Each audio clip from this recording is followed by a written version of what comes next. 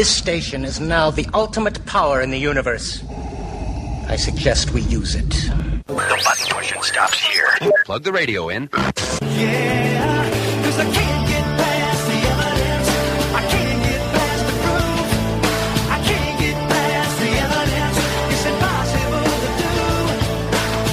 You are the reason that I can't deny the truth. I can't get past the evidence of you.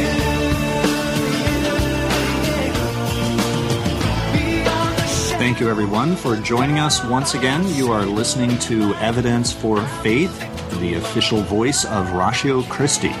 This is the Christian Evidences and Worldview radio program where we give you the evidence that shows that Christianity is true. I'm Keith Kendricks, and today we have a couple of exciting guests. We're going to be having assisting in the co-host chair, Dr. Anuel Hernandez, who has been a guest on the show a couple of times now. He is en route to the studio, though. So he is a chaplain for the reserves and was up at Fort Dix and is having a little bit of trouble getting back here, so he'll be joining us later. But today we also have Lenny Esposito, an apologist, and we'll be talking to him about several exciting topics. I do want to mention that you should check out our website, Evidence for Faith, at evidenceforfaith.com. Evidence, the number 4, faith.com. And check us out on Facebook. If you like podcasts, we have podcasts available through iTunes. And if you use Android systems, then you can find us on Double Twist. And also check out the ratiochristi.org website. Well, rather than me just talking to myself about news items and quotes of the day and this or that, I think I'm going to bring our first guest on. Lenny Esposito is an apologist. He's a speaker, teacher. He's been an acquaintance of mine now for several years and become a friend. I'll just bring him on. Lenny, welcome to Evidence for Faith. Hi, Keith. Good to talk with you again. We've gotten to know each other pretty well. We've traveled to Jerusalem together. That's right. And traveled to Wisconsin, Minnesota, and other places around the country together. Yes, and it's always a blessing to talk with folks such as yourself who are doing so much to advance thoughtful Christianity across the country, on the college campuses, as well as in your larger sphere of influence here. So I'm happy to be here. And you are the president and founder of Come Reason Ministries, an apologetics teaching ministry, and you hang out in my old stomping grounds, Southern California. How are you liking the weather down there, Lenny? Yeah, it's actually kind of cold today, a little overcast and rainy, so it's about the mid-50s, which is, winter for us here. Yeah, exactly. But did overall, you have to break out that light beautiful sweater that you need for emergencies in the wintertime? That's right. That's what. And a matter of fact, we had a guest speaker once come in who was an Australian. He couldn't figure out what the story was with California because the news reports will always say things like storm watch. And he was, concerned. It was his first time in the area, and he found out that whenever the news broadcasts shout out storm watch, it means you'll need a sweater when you go outside. So that tends to be Southern California weather. That's the way it is, yeah. When I moved to the East Coast about 20 years ago, I couldn't believe that people actually lived here. So it was quite a change. So you're out there and you attend Harvest Christian Fellowship in Riverside, right? Right. Greg Laurie's church. My sister, when she lived there, used to attend there, and I went to Cal Baptist in Riverside for a while. That was some good times back then. Southern California is a nice place to live. Yeah, a lot of things going on. So, and like I said, it's exciting to see. It's also been a hotbed with Biola University. Of course, you know that it's your alma mater now, and other, the ICR was first started here, Walter Martin's organization. A lot of apologetics has come out of the Southern California area, and so that's been really an exciting thing to see as well, especially as it now starts to really make its way across many other areas of the country. And I'm really glad to see that. Absolutely. Well, before we get into our topic of the day, Lenny, we have a couple of news items, and I always start things out with a quote. So this is a quote from Jonathan Edwards. Did you know Jonathan Edwards made some New Year's resolutions? Did you make any New Year's resolutions this year? Well, I heard a couple of resolutions that made a whole lot of sense. I'm not a big resolution guy. I had one individual tell me he resolved never to take a laxative and a sleeping pill at the same time. I thought that was smart. I try to resolve to only make New Year's resolutions that I can keep, and I figure if I keep it to that one resolution, I know I'll make it. So there you go. Well, our quote of the day or of the week is from Jonathan Edwards. He says he made two resolutions. He said, Resolution 1, I will live for God. Resolution 2, if no one else does, I still will. Yes, that's a great quote. So there you go. There's our quote for the week. And I ran across a couple interesting items in my readings that were really small items, not really worth making a whole show out of. And so I've been kind of saving these. This was from the Journal of Creation, and it's about one of life's big bangs. We all think of the Big Bang as the universe popping into existence out of nowhere. And, how do you explain that? Well, there's a lot more than just that one Big Bang. We also know, so there's a universe, but the universe is also fine-tuned. How did it get fine-tuned?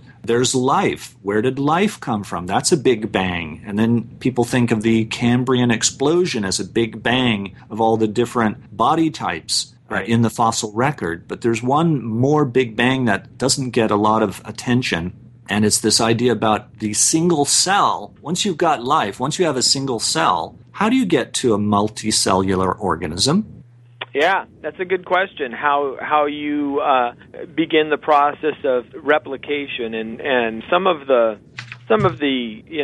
secular theories out there, really, that's why they have to start with an RNA world, which is a idea that the RNA has in its nature the ability to be copied, because DNA is the foundation, so RNA is to be copied. The problem, of course, is you need enzymes to copy RNA, and you need DNA to produce the enzymes, so you have a chicken and the egg scenario still. It's a conundrum that's not been solved. That's right. And that's even just still at the single cell stage. For single cells to be able to become multicellular, you need all kinds of new information that you did not have before. In fact, you really need information about information, because the cells have got to be able to communicate with each other in order for the multicellular organism to coordinate its actions, the different parts of it. Mm-hmm. So, and then you've got the problem. So now once you've got that communication, now you've got the problem of how do you build it? How do you reproduce? You have to have a developmental pathway now so that the new organism can develop from a single cell. So you basically need a whole new set of blueprints with timings and what part's going to be built first, when do you stop, when do you build the next part, et cetera, et cetera, et cetera. So that really is something that is a whole nother Big Bang of life. So it was a very, very interesting article from Journal of Creation.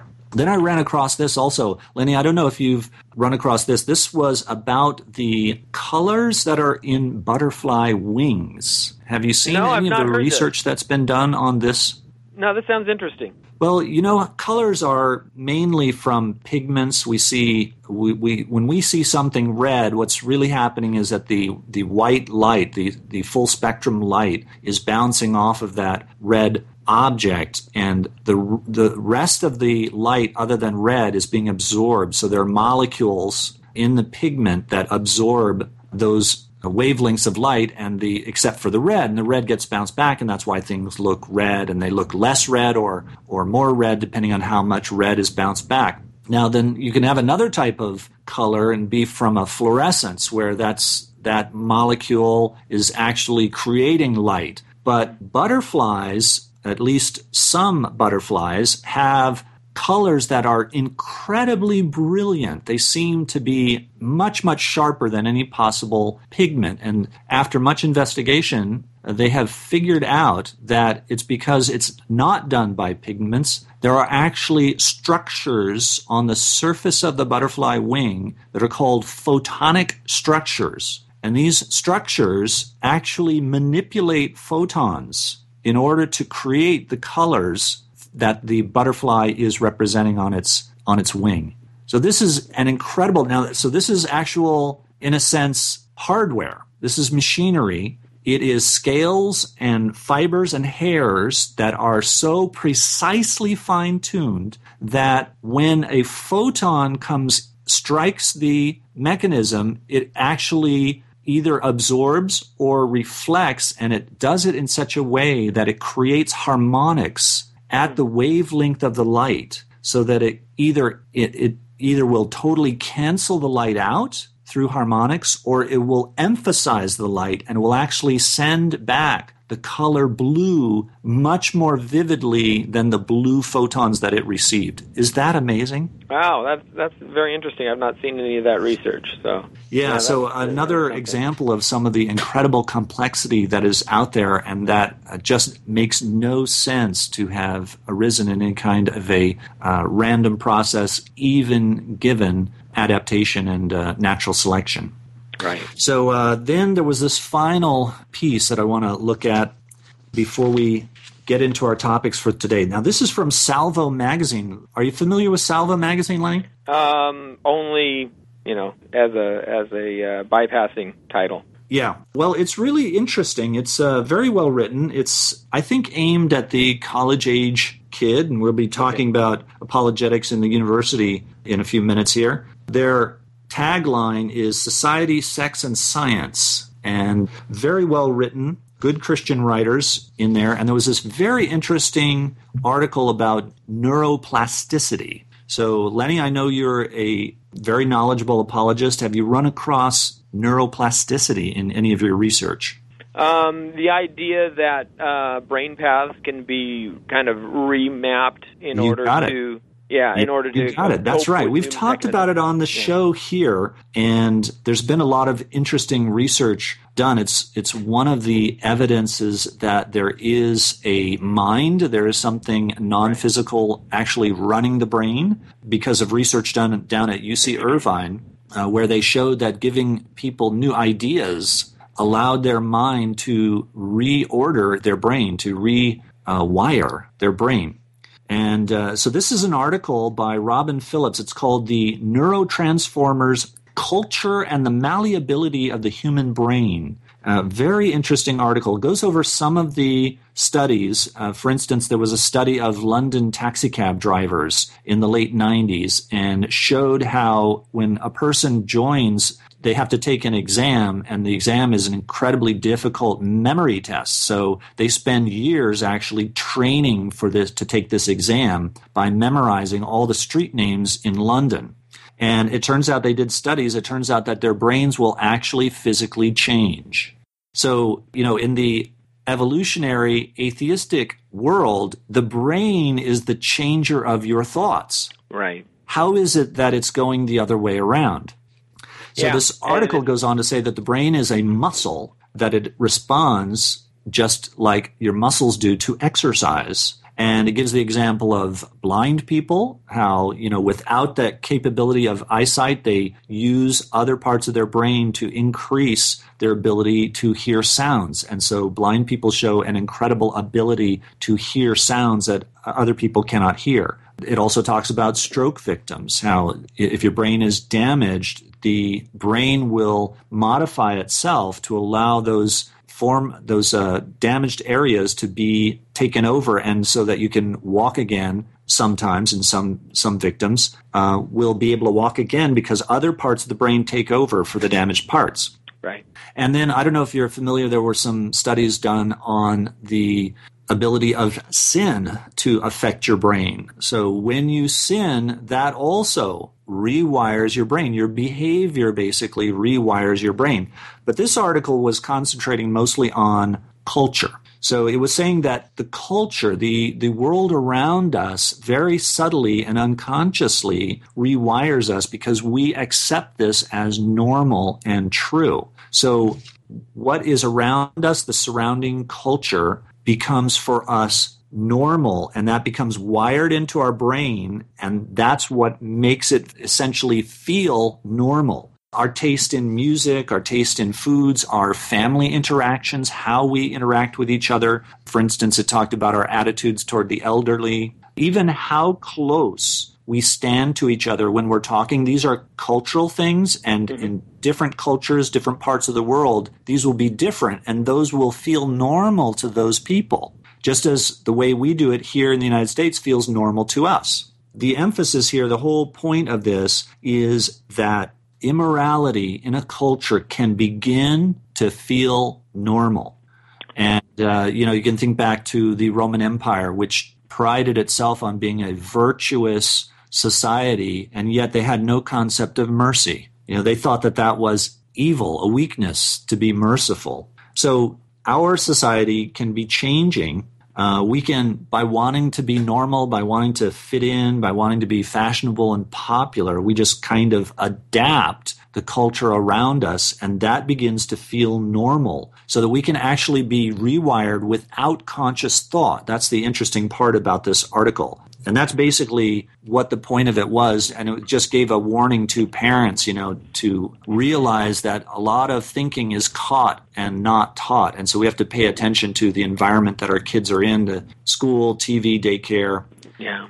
Yeah, and I think that's never more prevalent than it is on colleges today, because really what we see when I go out and I take kids onto campuses of major universities and have them engage with the students there. And what we see is many times no one has actually thought through either their moral positions on certain issues, but they've reacted to what they've heard, what their friends stand for, or what they just generally, have watched their peer group do and say. And because of that, what we found is that many, many times they have very strong opinions because they feel it. It's a feel culture right now. They feel like this is the right thing. They want to be good people. They want to be right people. But what they actually stand for is a very wrong idea, yet they have no way of expressing why they hold such views other than just the most basic level of it hurts other people or it makes other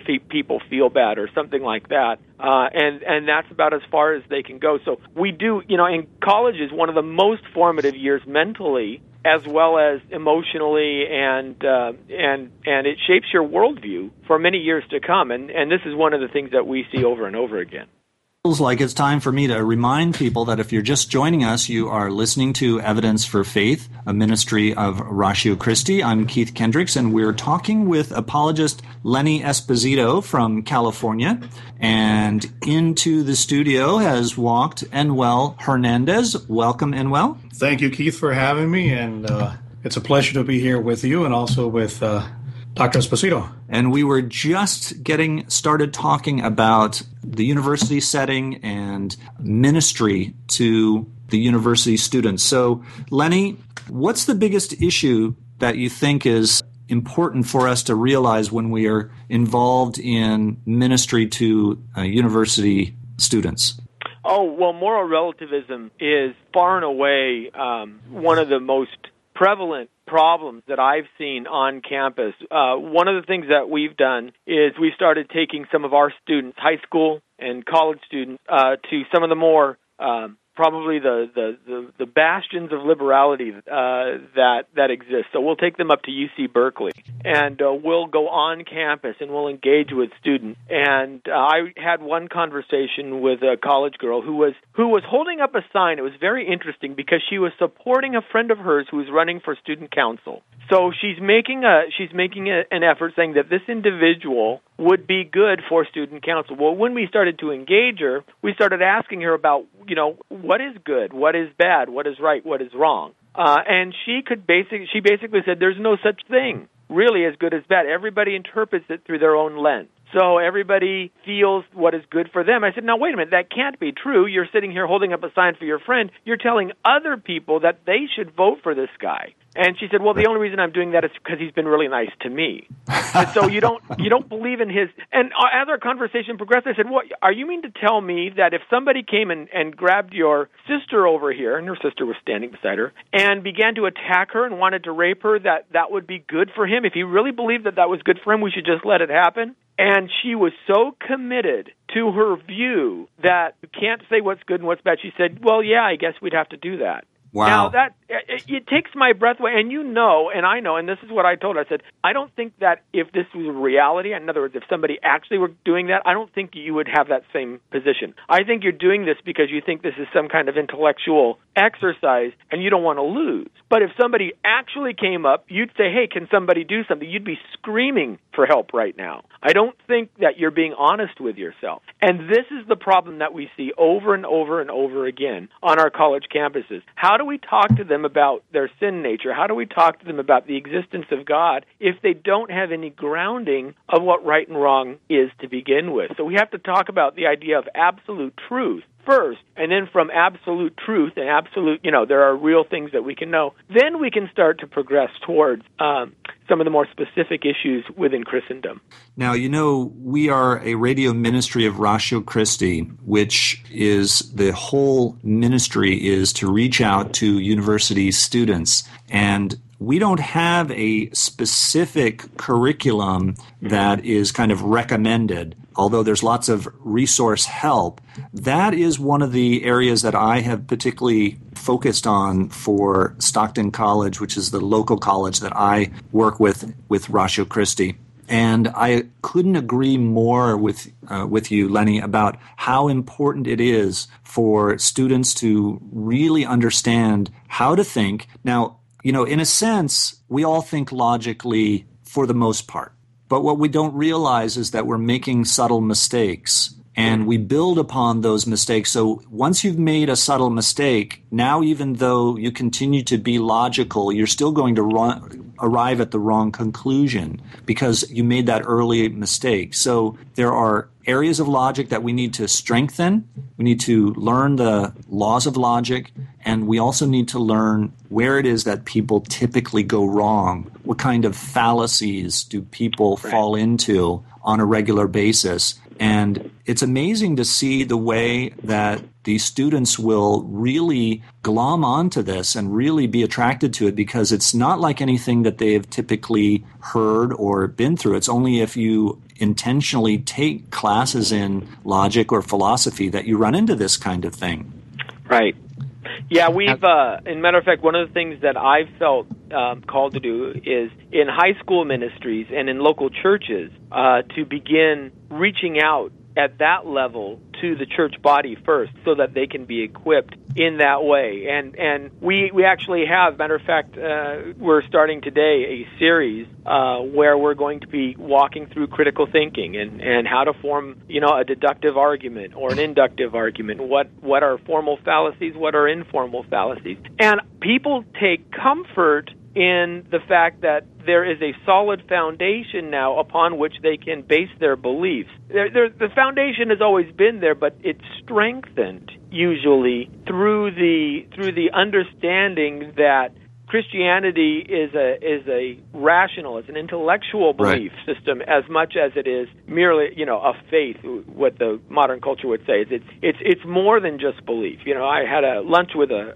lady who I was talking to. She says, "Well, there's no such thing as truth." And I said, "What are you talking about? The Earth is 93 million miles away from the sun.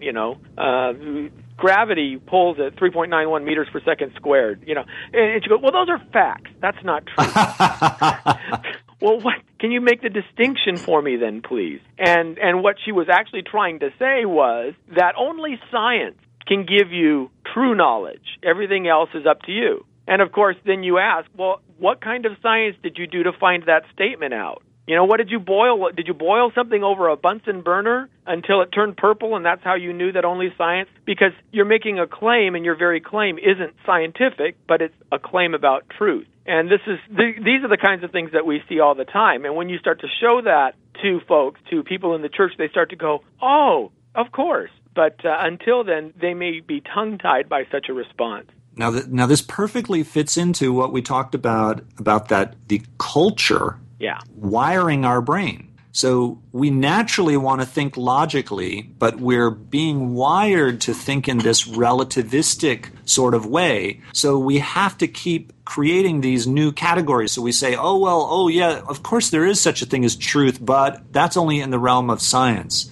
So, and we don't realize the fallacies that we're making. I like to approach at this age group, at the age group of high school and college, not just, okay, I'm going to teach you about logic, because people just don't want to hear that. But I like to approach it from the idea of, are you being lied to? How does propaganda work?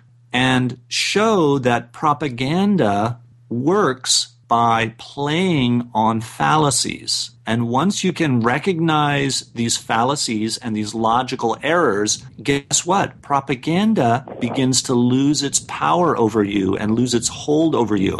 And I think young people are very keen to this. They very much want to be able to recognize when they're being lied to. Yeah, absolutely. I think that's a great approach. And it will resonate with individuals who are, used to hearing that either government's lying to you or big business is lying to you or something like that. So I think that I think you've hit the nail on the head there, and that's going to be a very effective way of opening people up to these ideas. Now, you're working with high school age when you take them up to college, or are you working with a university near you, Lenny? We'll do anywhere from, say, 14, 15 years old all the way up to 25 or 26. We've done these missions trips in the past. We've gone to UC Berkeley. We'll normally invite a couple of atheists to come out and present in front of my students. I give them 20 minutes. They will, give me your best case for atheism. And they're thrilled. The atheists are thrilled that they can walk in front of a group of Christian kids and present their case for atheism, for 20 minutes solid. But then the kids, I have my students ask them questions afterwards and try to say, well, wait a minute, does your position hold? Then we'll take them out on campus like UC Berkeley or something like that and go out there.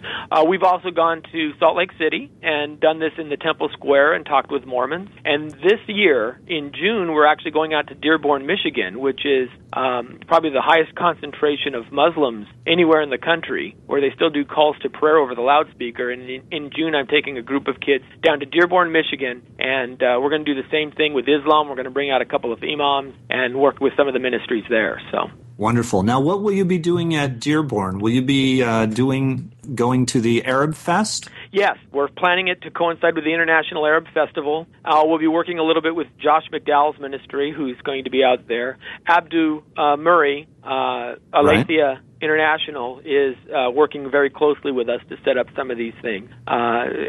So he's helping me kind of with his boots on the ground there as well. And that's what we're planning on doing is to really expose folk to different worldviews and to just interact, to not fight. And what we've found is when we go on campuses, we actually use surveys instead of just, we don't come up with a Bible and wave it in somebody's face. We say, can we ask you about your position? I have the belief that the second grade class picture principle is always the most effective. And okay, tell us what that is. What I mean by that is if you look at remember your second grade class photo where you had 30 kids and the teachers at both ends? Whenever they passed that out, what's the first thing that you ever did? You look for yourself. Yeah, that's right.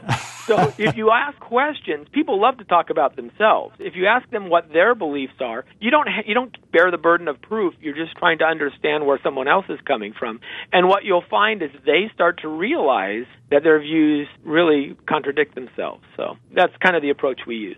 Lenny, that is very interesting listening to you and the type of apologetic approach that you have, because in my doctoral dissertation, that is precisely the foundation of what I found out, that you ask the right questions and people will give you answers, and finally they will come to a point and understand that, wait a minute, even what I am saying does not make any sense. And it opens the mind of the person saying, all right, I'm holding to this view. However, it is not logically consistent. Yeah. And I think that it's what's going on in our culture right now, that there are many cliches out there. They tend to be repeated. people take it as fact, but they haven't analyzed what actually the cliche is saying. I'm very glad I read the book, and I'm sure you read it, The Closing of the American Mind, where it explains, what happened to our universities and all that. And what you're talking, it's very close to my heart, because I think there is a great ministry now for the youth, especially those who are graduating from high school and those who are in college right now, on which we can teach them how to think logically, because it's not just because it's philosophically good, rather than I believe that God is logical, I should say. God is not illogical. And in our worship of God, we are to take our minds and our bodies to offer him that as a living sacrifice. But I was thinking to myself now, Lanny, do you think that the church is ready, is equipped to prepare teachers or lay ministers to go out and touch the lives of the youth in high schools and colleges? And I know that we are a very selective group as apologists. Sure. But I think, do you believe that the church right now is equipped to its fullest to impact the culture and to impact the universities? It's a good question. I think that there's a lot of desire out there, and what we've seen through all the polling and everything, I mean, most churches are recognizing now that we're hemorrhaging students as they go off to college. Right. They see that. They just don't know how to approach it. So one of the things that my ministry does is I will go to various churches and set up these opportunities. So if you have a passionate desire in your church or in your group, give us a call and we'll work with you and help you set something up. It doesn't always have to be, going across the country. If Keith is doing it right there at Stockton. You go to any major university, you will find this worldview, and so we try to help folks in that way. Now, I want to kind of tag on to something you said earlier, Dr. Hernandez, when you mentioned that it's not merely, this idea of my thoughts are better than your thoughts or my thoughts are. It has real practical implications. And this is the second half of my burden, kind of something that has just come up to me over the past year. I have a friend who's in Vicenza, Italy, stationed at a base there. And her family, they're stationed at the U.S. Army garrison in Vicenza. And her daughter was getting, she told me two things. First of all, her daughter goes to the base school there, and none of the kids have a grounding in religious beliefs, so she's kind of getting pummeled. But the bigger problem is that military facility is getting hit very, very hard from the wars in Iraq and Afghanistan, so much so that they've lost nearly 100 service members, and a lot of that is due to suicide. Now, why is suicide an epidemic in the armed services today? And it's worse now than it's ever been. The U.S. Army has made that statement. And I firmly believe it's because we are putting moral relativists into battle situations where they cannot, once they're faced with the reality of kill or be killed, they're having a very difficult time making a real distinction between what is right, what is necessary, and dealing with that and processing it all. And so we're seeing more post-traumatic stress disorder than ever. We're seeing more suicide rates than ever. Your worldview affects things in real life as much as it affects in everything else. And that's another. So we've had an opportunity to go there and start talking to some of these folks in military bases. And I don't know of any apologist who's reaching out to all of our military personnel. I think that's a great harvest field waiting for someone to come along and be harvested, and that's something else that I've kind of been motivated for. So before we turn that corner, let me just remind people if they're just joining us, if they're just tuning in, you are listening to Evidence for Faith, a ministry of Ratio Christi. I'm Keith Kendricks, and with me is Dr. Enwell Hernandez and apologist Lenny Esposito, and we've been talking about the need to bring apologetics to the university setting, and we're now going to be talking about the need for apologetics in the military. And well, that's one of the reasons I wanted you to be here today helping to co-host, because you yourself are a chaplain. Can you give people the details on that? Absolutely. And I'm glad that I could be a testimony of an answered prayer that Lanny had.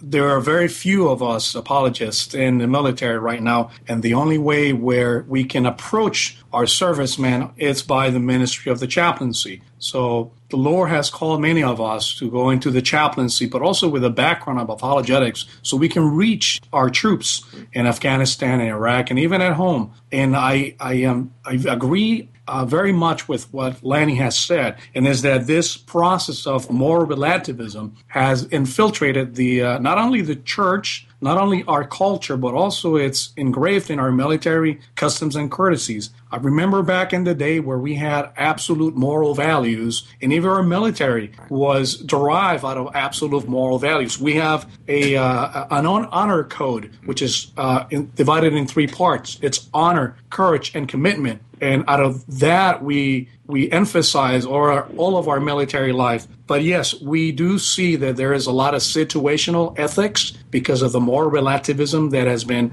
engraved in the chain of command, beginning from the top spheres of our chain of command in the military.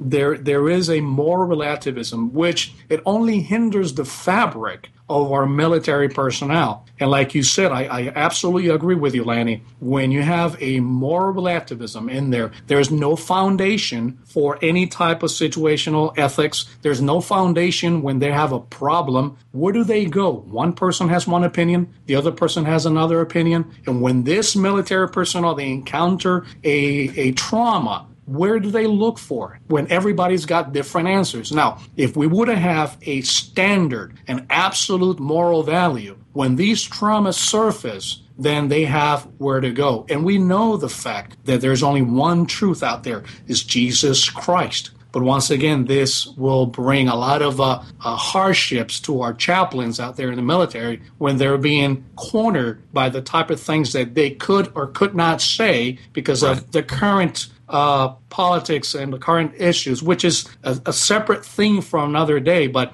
it absolutely influenced our military personnel, especially our chaplains, and all of our brothers and sisters are armed. Now, Anuel, tell us a little bit about your actual chaplaincy. So you're with the reserves, or right now I'm a Navy reserved chaplain. Mm-hmm. I'm assigned to a Marine unit, so I deal day with a lot of Marines, and especially, as Lanny has said, the cases of suicide, the cases of PTSD, they have escalated within the last few years, and there have been many studies done within the military to find out exactly what's going on with the military personnel. And many of us have come to the conclusion, and many of these studies have come to the conclusion, it is that there is not an objective standard of truth that has been imposed in the military. We used to have it, but not anymore. The culture has so influenced our politicians, has so much influenced our military process that there is no longer that cohesion that existed in the past.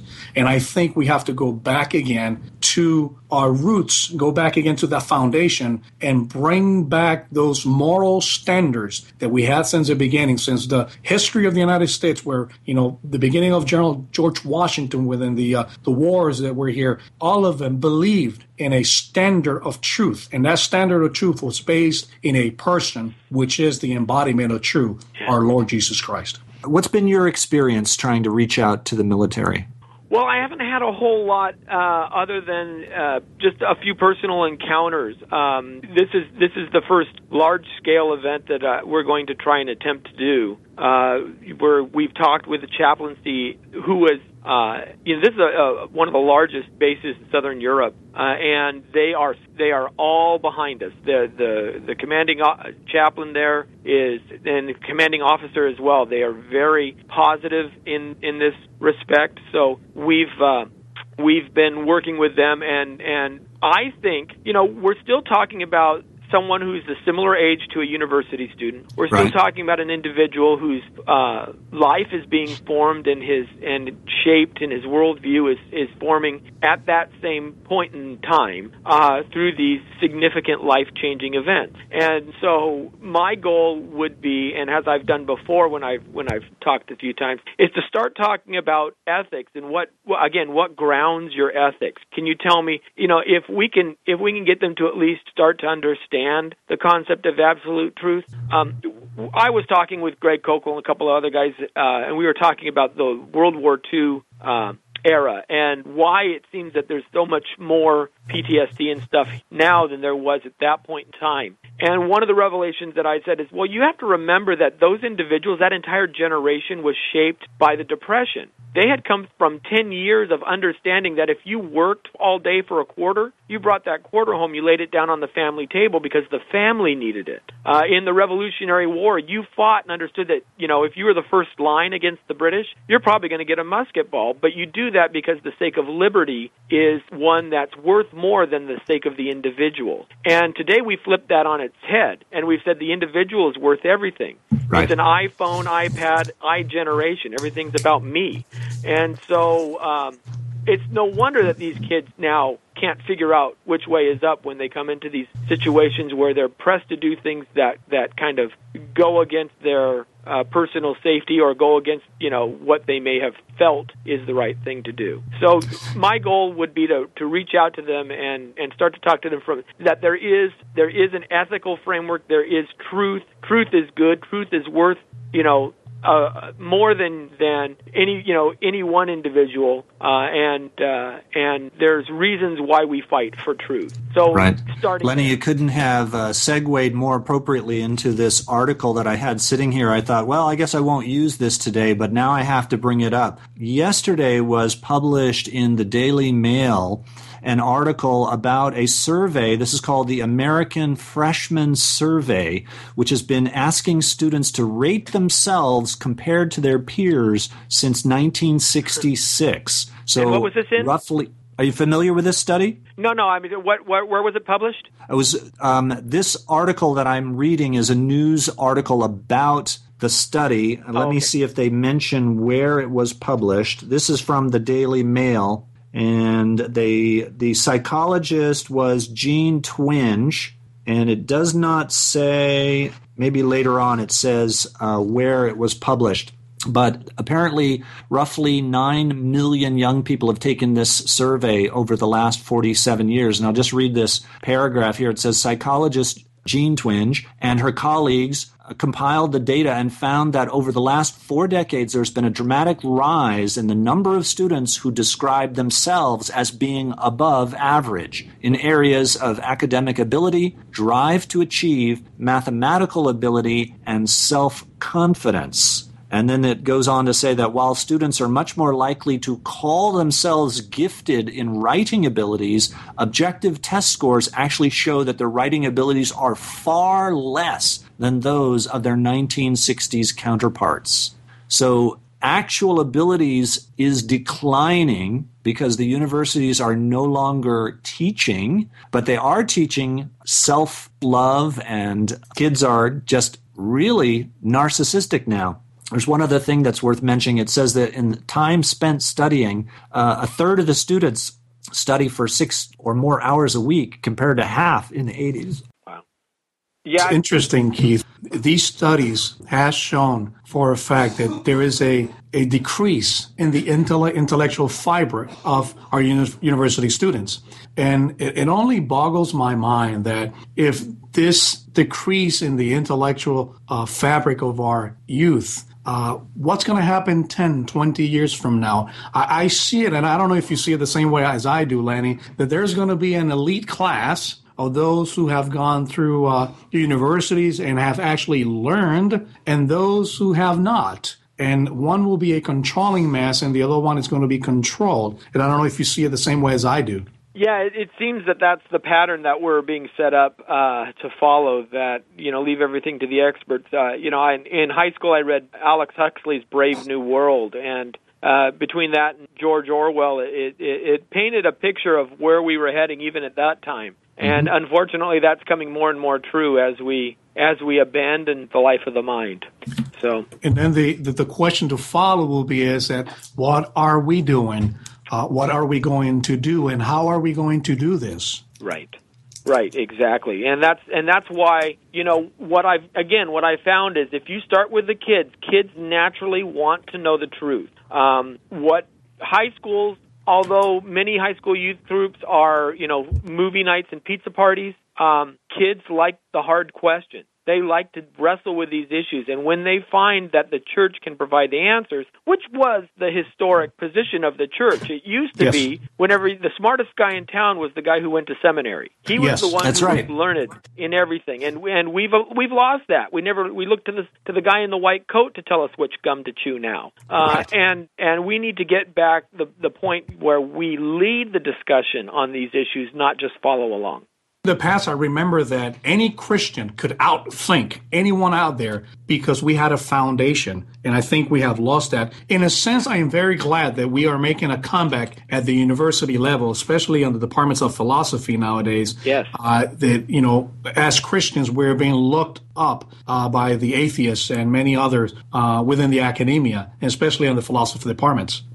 Yeah, as a matter of fact, last year I had a debate at University of California, Riverside with atheist Richard Carrier, who's a kind of a fairly famous internet atheist, and the room was packed. It was packed with people. And beforehand, we had heard comments like, well, the Christian's just going to say that, he feels God in his heart, so he knows he's... And afterwards, that same gentleman came up and said, I want to thank you because you didn't do that. You actually gave real reasons. You were the most eloquent, articulate speaker I've heard in a long time, and I want to thank you for that. And these are non-believers now who we're making headway with because they don't dismiss Christianity as some sort of, hopeful fiction.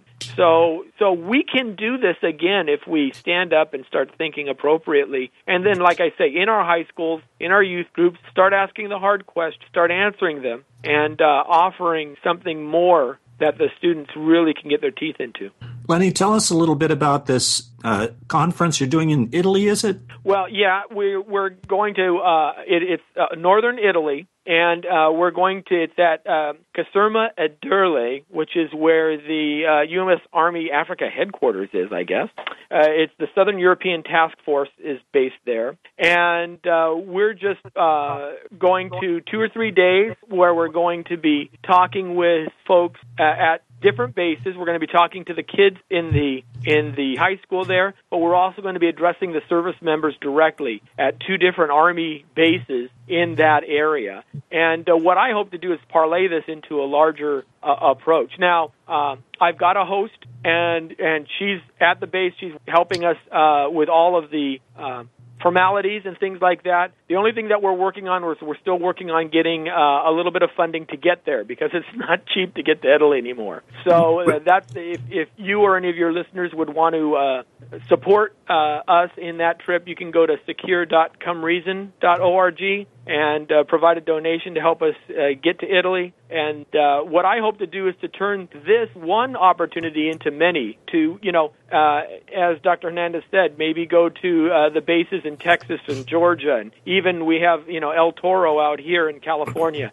and start Lenny, developing. Real quick, with that website that you mentioned, can the people actually log into there and probably get the resource of this conference and benefit from it also? Yes, we have a podcast. We have over 80 different articles. We have teachings, CDs, DVDs, YouTube videos. ComeReason.org has a wide variety of apologetics issues on almost every topic under the sun, including these, and we will try to videotape these and put them on our YouTube channel for you.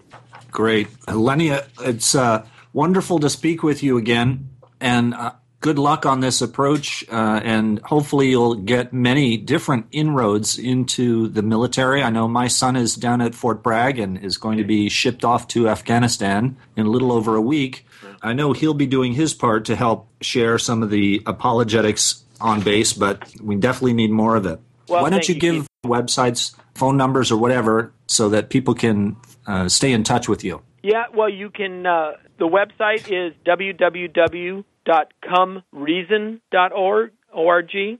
You can follow me on Twitter at twitter.com/comereason, or even Facebook, facebook.com, Come Let Us Reason. And our phone number is 866-95-REASON, REASON. So lots of ways to get in touch. Well, Lenny, thank you very much for being a guest on Evidence for Faith. Thank you so much, Keith. I appreciate it. And thank you, Dr. Hernandez. Well, you've been listening to Evidence for Faith, a ministry of Ratio Christi. Send your comments or questions to email at evidenceforfaith.com, and join us again next week for more reasons to believe. And always remember that the best reason for being a Christian is because it's true. That